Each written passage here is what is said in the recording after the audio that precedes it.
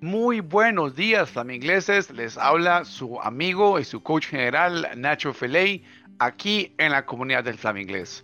Good morning to you guys. This is your coach and your friend, Nacho Fillet, here at the Flaminglés community. Estoy muy contento de poder compartir otro segmento de podcast semanal. En esta ocasión sería el episodio número 82. Así que, como siempre decimos, desconéctate, toma tu café, tu té, tu fresco, relájate y vamos juntos a aprender mucho más inglés acá con estos podcasts del Flaminglés. ¡Let's go!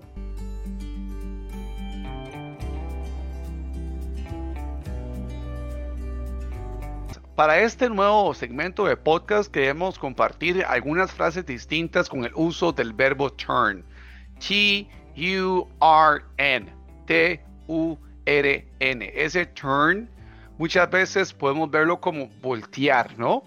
Pero también existen las famosas phrasal verbs, que es, por así decirlo, una combinación de un verbo con algo adicional, lo cual lo convierte en un nuevo significado de este verbo. Así que vamos a ver algunos significados distintos con el verbo turn usándolo como un phrasal verb. Vamos a iniciar con lo que es el turn on. El turn on es encender. Turn on the TV.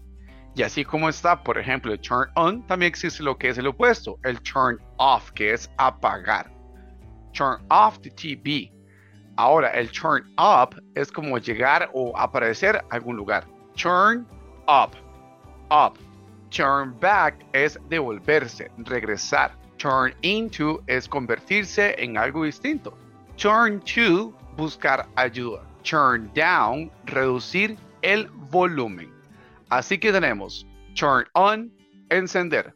Turn off, apagar. Turn up, llegar o aparecer. Turn back, regresar. Turn into, convertirse en algo distinto. Turn to, buscar ayuda. Turn down, reducir el volumen. Excelente trabajo, flamingleses. Nos vemos en la próxima con otro episodio de podcast aquí en el Flaminglés.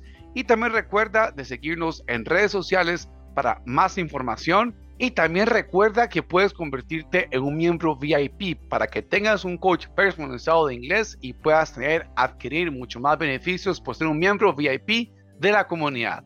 Nos vemos en la próxima. See you.